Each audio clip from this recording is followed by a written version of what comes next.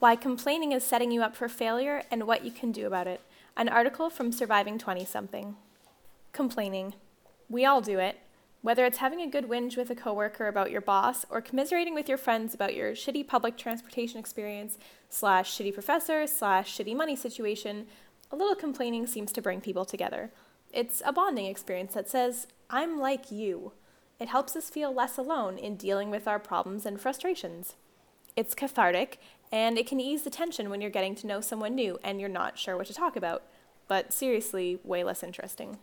Mostly, it's much easier to do than to take control of your thinking and take action to change the situation. Half the time, yes, that's the official statistic, we probably don't even realize we're doing it. Complaining has become a comfortable default reaction. Here's the thing. Situations fall into two groups. Those in which we do not have control, complaining is useless, and those in which we do, complaining is ineffective. If you find yourself in the first group, there is good news. Complaining will do absolutely nothing for you no matter what you do. In fact, it's only going to bring you down.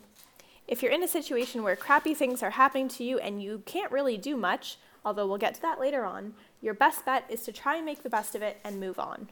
If you're in a situation where you do have control, here's why complaining isn't the best course of action. 1. You're driving away the kinds of people who would otherwise be there to support you, whether you know it or not. Your good friends might stick around, but eventually, relentless negativity will start to drive a wedge in even the best friendships. Unless, of course, those friendships are entirely built on getting together to have a good complain.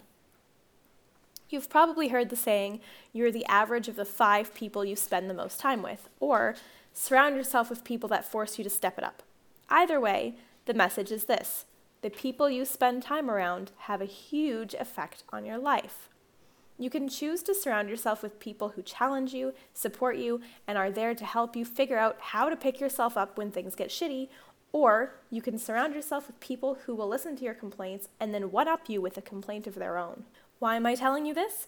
Because the kind of people you want to be surrounding yourself with, aka the Fab Five from Group 1, aren't going to be sticking around through an onslaught of negativity.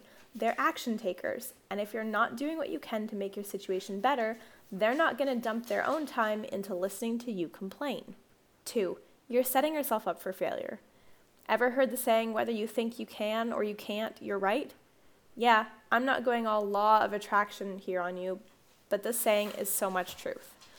If you don't think you have control over a situation, you don't, because you won't be attempting to take whatever action you can to improve it. If you act as though you have control, even if you don't, you're much more likely to see the kind of results you hoped for.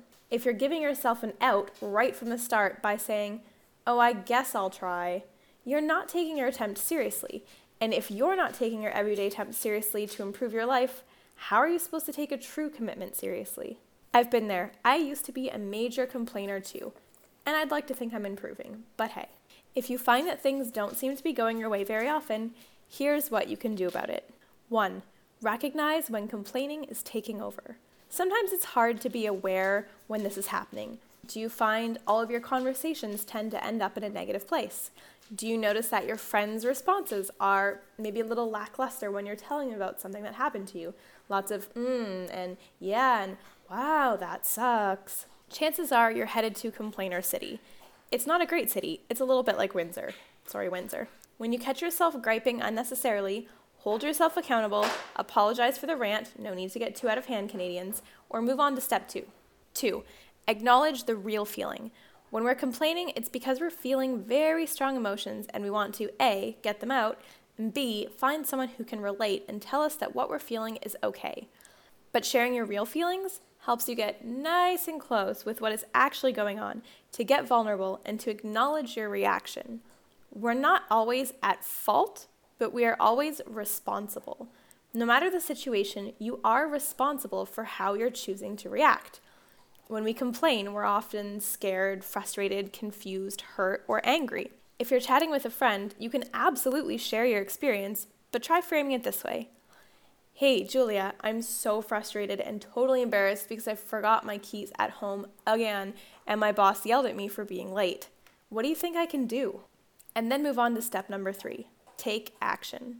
The best thing you can do when you're in a shitty situation is to start taking steps to change the shitty situation. No amount of complaining is going to make that work for you. Yes, taking action is difficult, and yes, pulling yourself out of a rough place can often leave you scraped, but the alternative is staying there and continuing to let outside circumstances dictate your life and your happiness. Happy people don't let that happen. Ask yourself, what can I do today to help make the situation better? And better yet, what can I do to prevent it from happening again?